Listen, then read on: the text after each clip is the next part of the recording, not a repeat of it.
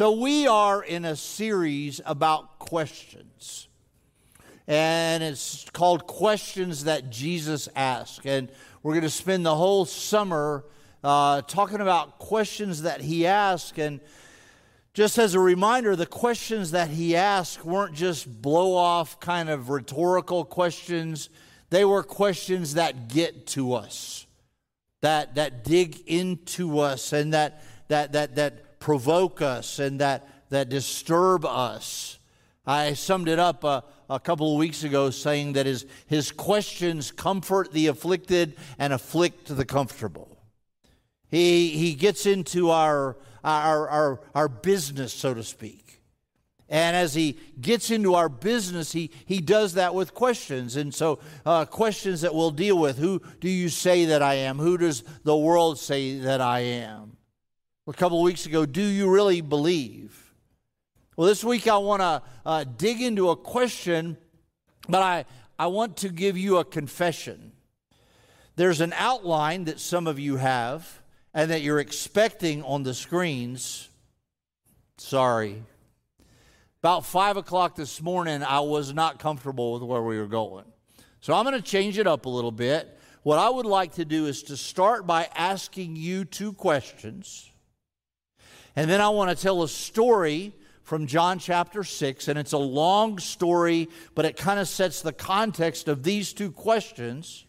And I want you to answer those questions on the front end and then again on the back end. I can do that. It's Father's Day. It's my day. So here are the 2 questions. What would cause you to leave your faith? What would cause you to stay in your faith? The question of the day, do you want to leave too? And that's in the text that we're looking at, but I kind of need to bury the lead and let you hear those 2 questions because I need you to process those. What would cause you to abandon your faith? Or if you're just investigating, kind of kicking the tires of what it might mean to be a follower of Christ, what would cause you to walk away entirely? And what would cause you to stay? What would be compelling enough that would cause you to continue on or to continue to investigate or to look more closely? What would cause you to leave? What would cause you to stay? Now, there's a lot of talk about what causes people to walk away from faith or church. And unfortunately, too often those 2 are the same thing. They're not. But people in today's culture, they say things like, I was disappointed by God. I prayed for my grandmother to get better, and she didn't get better. Therefore, God is not trustworthy. I am disappointed. I've been hurt by the church or somebody in it. My parents drug me to church when I was a kid, and I never liked it then, and I don't like it now. I've been hurt by somebody in the church. Unfortunately, there are way too many documented examples of church leaders behaving badly, being involved in abuse and harassment and hypocrisy and financial mismanagement and abuse of power. And I would say to you who have left the church over that or thinking about walking away from your faith, I certainly understand that. That it is a horrible thing when people who have positions of leadership abuse that, and there is no excuse for that. Some of people who have decided to walk away from the church, they just sort of drifted away. You know, COVID, they just sort of stopped going and they just don't anymore. And a lot of them say, well, I still participate in things of faith. I read my Bible. I worship God at the beach a lot. And I still sing the songs. I listen to Christian radio. I hit up a podcast or 2. But I just don't have... just don't work it in. And oddly enough, those surveys, the same surveys, those people mostly would say that if somebody would just ask me, I would come back. Somebody just asked, why don't you go to church with us? Why don't you be part of a community of faith? So some of you have been hurt, some of you have been disappointed, some of you have drifted away, and not you, of course, because you're here. And maybe you're just sort of investigating it, but of those people who are far from God, they would give a lot of those reasons. And we have to take those seriously. We don't just slough them off and say, well, they're not very spiritual, or they're going to hell, or they're... We can't do that. We have to grieve over somebody who's been hurt or disappointed or drift or whatever. We've got to grieve over the fact that they no longer feel like a community of faith is a valuable place. What would cause you to walk away? So this long story in John, it begins in chapter 6 and verse 1. And if you'll be patient with me, I'm going to talk through the passage so that you'll understand why Jesus came to a point where he asked this question of his closest disciples.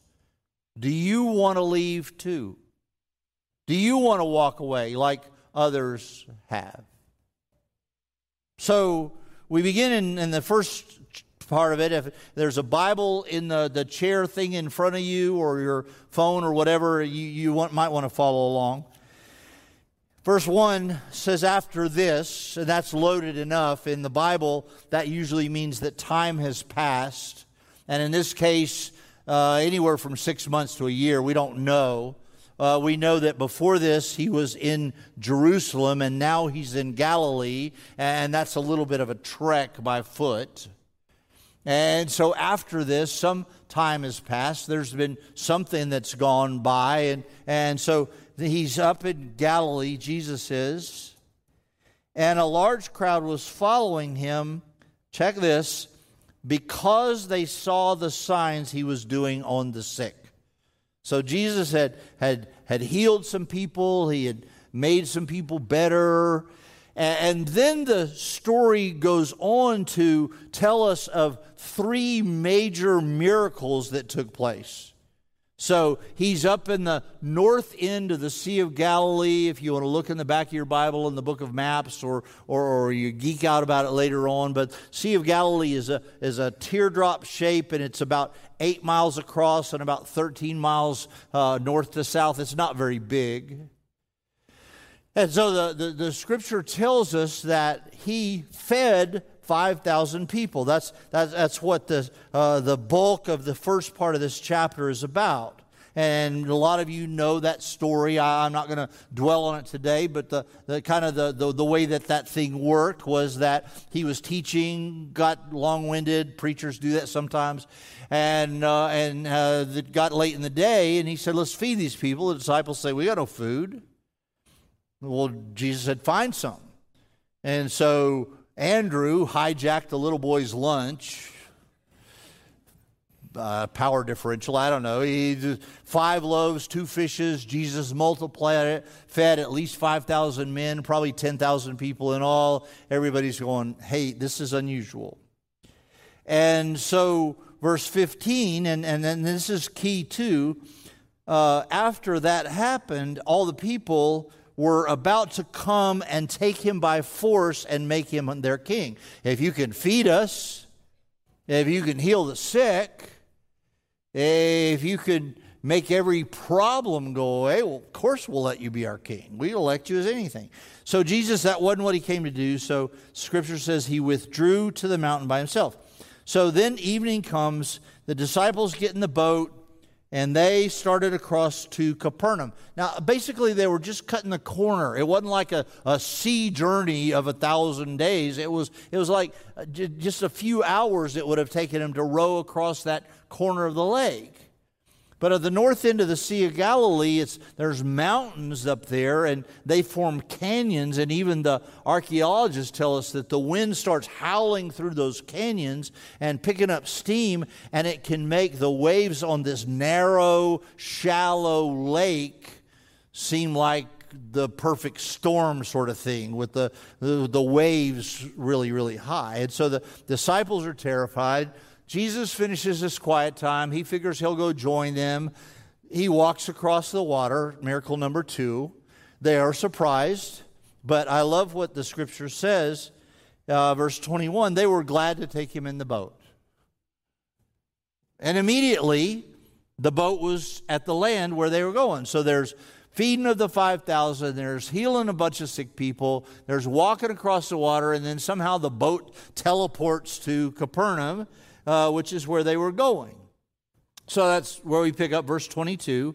And maybe a good way to look at it is that all these miracles set up what he's about to teach them. Okay, so he demonstrates his power.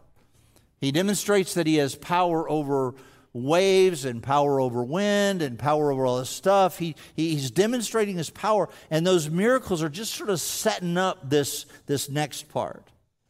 So the crowd gathered, and he said to them, verse 26, "You're seeking me not just because you saw signs, but because your belly is full." My translation. I fed you, and so you think that's a wonderful thing, and now all of a sudden you think I'm something like a king. But then he says, don't work for the food that perishes, but for the food that endures to eternal life, which the Son of Man will give you. This idea of giving is throughout. And back in chapter 4, verse 10, the scripture says, he's talking to a woman in Samaria, and he says, if you knew the gift of God who is saying to you, give me a drink, you would have asked him, he would have provided it. So the free gift of God, Ephesians talks about that. For by grace we are saved through faith, and that faith is not of ourselves. It is a free gift of God. So there's this theme that's running through here that he's trying to tell them about a gift that's better than bread, that's better than walking on water, that's better than boat teleportation, that's better even than healing the sick. But he points out something that's kind of common to these people and kind of common to us. We love God as long as we perceive that he's beneficial to us. We may have started following Christ, and immediately we expected that our teeth would be white, our hair would be straight, our kids would behave, our finances would be in order, our health would work out. And as long as God will do all of those things, we will love him, we will serve him, we will follow him. But the thing that Jesus is saying is that it's not about those things. It's about something bigger than that, something that is beyond what we can imagine. It's about eternal life. And so immediately the people responded, well, we like bread, we like miracles, we like this guy, so is there more? There's even better than all this stuff? Tell us how we can get it. And that's another thing that's in common with these people and us, is that when we perceive that there's a problem, what do I need to do? Do I need to attend more church? Do I need to give more money? Well, the answer to that's yes. No, do I need to perform something? Do I need to volunteer for a mission trip? Maybe if I go to Guatemala, God will make this problem go away. And yet too often people are left with this disappointment. Well, I prayed for Grandma. She didn't get better. I still lost my job. My life's still a mess. My family's still a mess. But I prayed. But I gave to the church.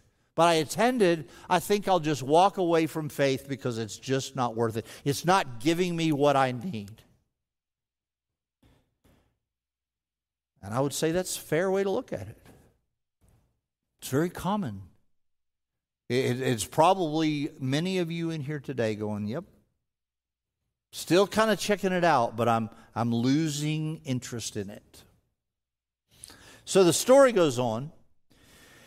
He says, what do we have to do? Verse 28.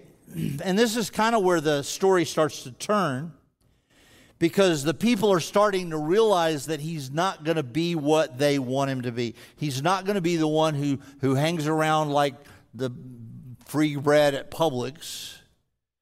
He's not going to be the guy who kicks out the Romans and restores their prominence as world leaders. He's not going to give them power.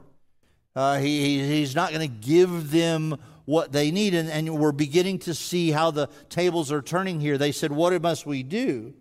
And he said, the work of God is that you believe in him. Now, there's a big difference between mental assent and belief. You know, people have kind of cheesed it up and go, think of a chair. Do you believe that chair will hold you up? Sure I do. Then sit in it. And so there's a difference between saying that you believe the chair is worthwhile and actually sitting in it. Do you believe that rickety bridge will hold your weight? Sure I do. Then walk across it. And so he's trying to say that belief is a heart transaction that doesn't depend on your mama or your daddy or your grandma. Happy Father's Day. But it doesn't depend on what somebody else does. It depends on how you transact with God. Will you walk across the rickety bridge because you have said, Jesus, I'm going to believe in you? What causes you to leave? Well, the difference between the mental assent and belief, that's what causes many people to walk away. It got too hard. I got tired of church. I got tired of trying to be good. I got tired of all of those things. All I felt was guilt and shame and condemnation. So I've had enough of this. I can get my guilt and condemnation somewhere else. What causes people to walk away? So the story goes on. They said, why don't you give us some more signs? Why don't you entertain us some more with spiritual tricks? Our fathers ate manna in the wilderness, Old Testament. Manna God provided for them for 40 years. To do that, if you'll do the walking across the water thing was nice, but do it again. The bread thing was nice, but we're hungry again. The teleportation, not sure how that worked, but we'll take your word for it. They said to him, verse 34, give us this bread always. And now he begins to teach. The miracles have set up what he's trying to say. He said, it's not about that. I am the bread of life. The famous I am statements in the Bible where he makes these proclamations about who he really was and what he really came to do. And we're getting the idea that these folks are missing the boat, and we wonder if sometimes we are too. He says, I'm the bread of life. Whoever comes to me will not hunger, will not thirst. Verse 36, but I said to you that you have seen me, but you still don't believe. All that the Father gives me will come, and whoever comes to me, I will never cast out. So sometimes we go right past that. Wait a minute. If I believe in you, God will never ignore me. God will never refuse to hear me. God will never not be present for me, even in the midst of my storm. I don't think it's accidental that we have a horrible storm in this story that caused a lot of fear and anxiety among the disciples. And what did Jesus give them? His presence. Verse 40, for this is the will of my Father, that everyone who looks on the Son and believes in him should have eternal life, and I will raise him up on the last day. Then he begins to perceive some grumbling. Again, here's where the story's starting to turn. Verse 41, the Jews grumbled about him. He said, I'm the bread. They said, isn't this Jesus? Isn't he just a human? Isn't he just a normal guy? He says, verse 44, you can't even come to me unless God is drawing you. Some of you today, you're not sure why you're here. You're pretty convinced that walking away is a pretty good option. But something just keeps drawing you. Something just keeps pulling you. Something just keeps speaking to you, and you can't ignore it.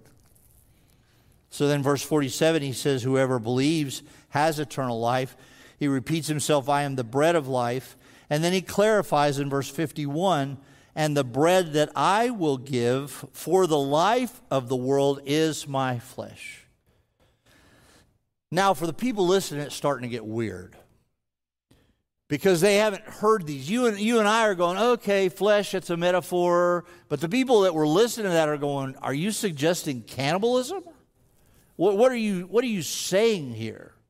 And he spends probably 10 verses just clarifying what he's talking about. And where he arrives is this. He said the transaction is not always completely understandable until you begin to put your faith in it. But what God has done is that he set up in days gone by a system where a sacrifice was required for forgiveness. He is in the process of replacing that system with a sacrifice of Jesus on the cross that will once and for all allow men to place their trust, women to place their trust, children to place their trust, the marginalized, the disappointed, the hurt, the abused, to let them place their trust in one who will never leave, never forsake. And for some reason, God allows that crucifixion, that death, to be acceptable for our sins. John the Baptist said it this way. When he saw his cousin coming towards him, he says, "There is the Lamb of God who takes away all of the sins of the world."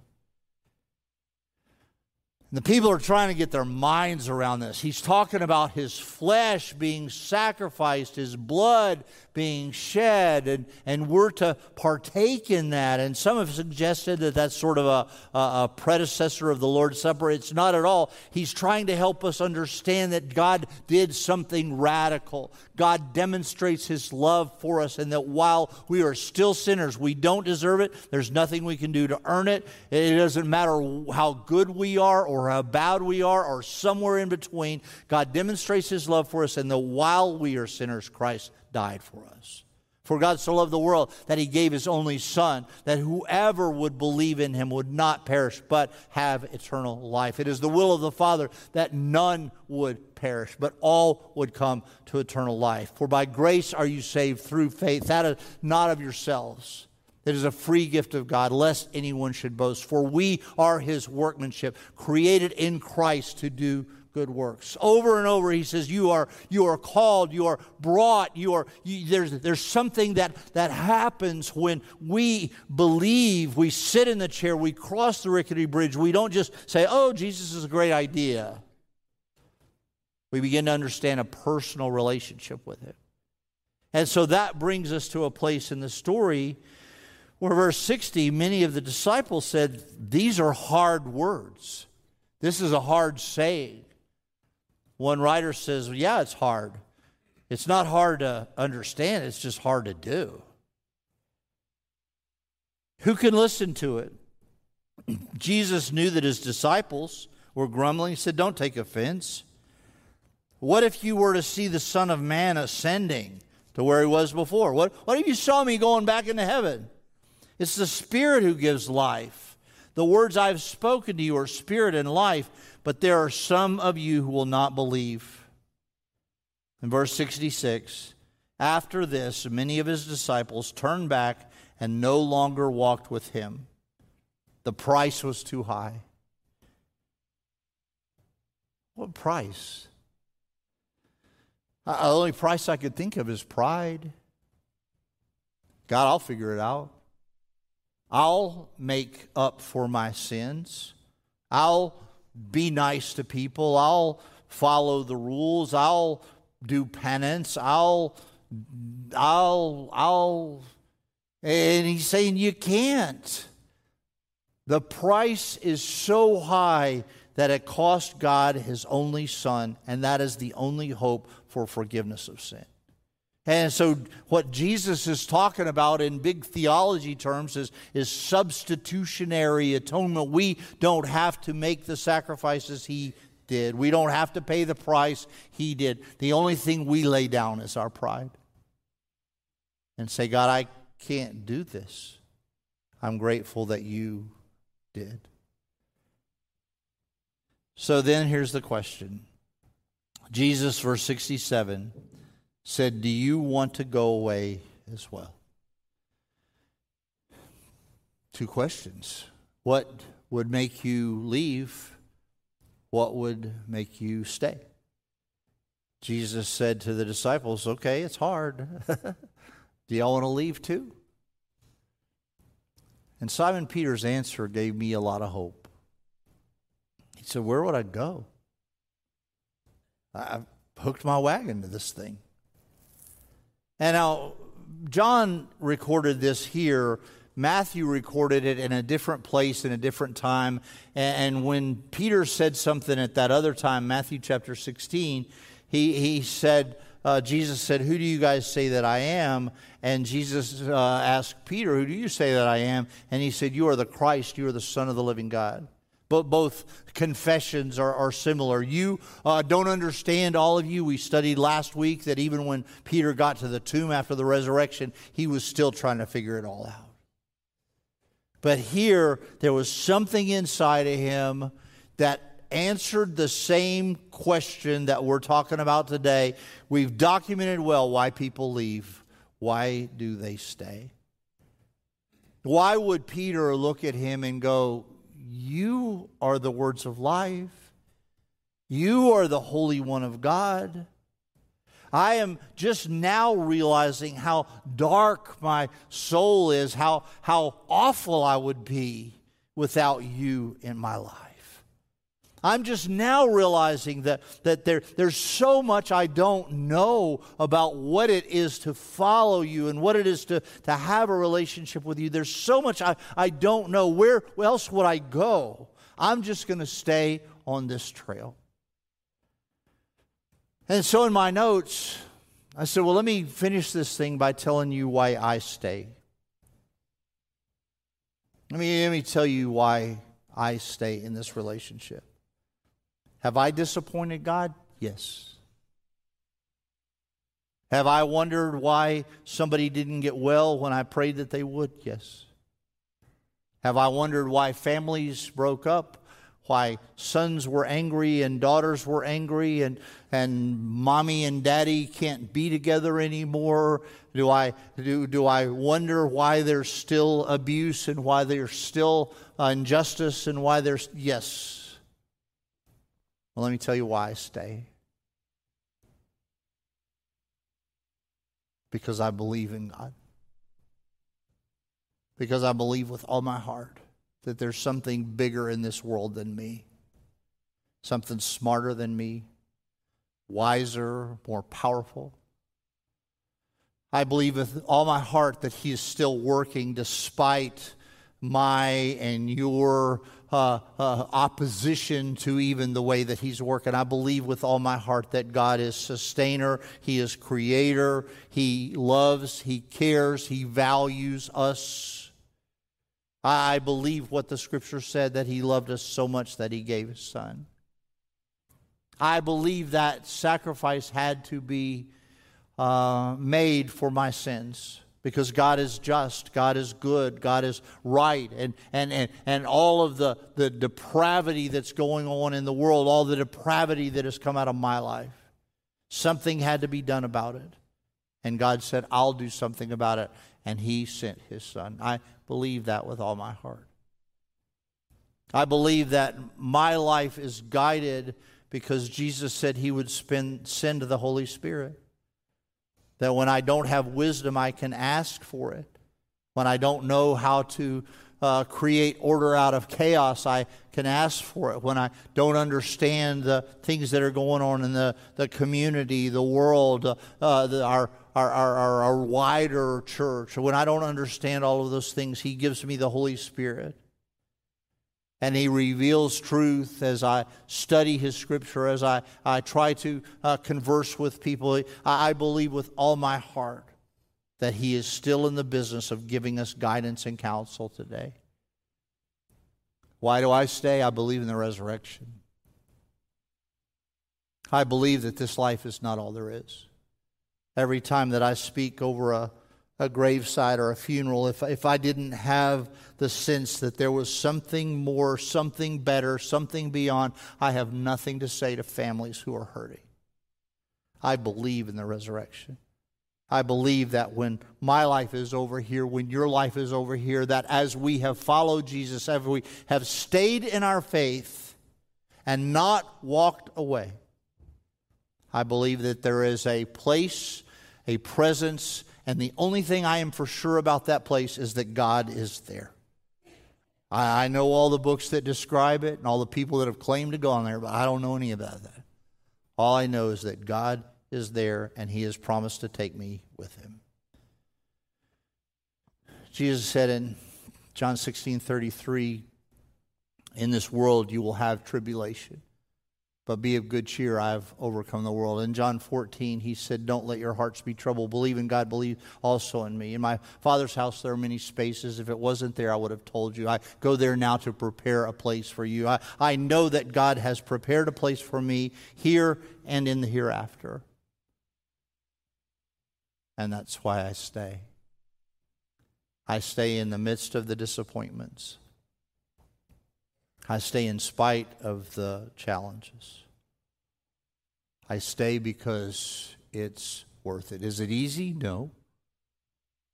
Is it worth it? Yes. For the people that leave their faith, a lot of them say, I didn't get a feeling that the cause was big enough. And they're, of course, thinking about doing nice things for other people, and perhaps they were involved in mission projects, but they didn't get a sense that God was as big as God is. And if there's anything that I want you to hear today, it's that God is bigger than anything that would compel you to walk away from your faith. Will you stay, or will you walk away? Father, thank you for this day. Thank you for who you are and what you're doing in our lives. Thank you that there's a courageous disciple who voiced for all of us, where would we go? Where would we go except this? Father, I pray today that you would strengthen faith, that for people who are wondering if it's worth it, that you would allow them to know that it is. God, I do pray that you'll assure us of your presence. That, Lord, today we can have a sense of your presence, of communicating with you, our Father, on this Father's Day. And that will allow us to take some inventory and to see that you are King of Kings, you are Lord of Lords, you are God of the universe, you are Creator, you are Sustainer, you are Redeemer, you are Counselor, you are Mighty God, you are Prince of Peace, you are all of these things that somehow get lost in the day-to-day. But today, Lord, we turn our attention to you in worship. We acknowledge that you are who you say you are, and we pray that you would strengthen our faith. We do believe. Help us in our unbelief. Help us to see you as you really are. In Jesus' name, amen.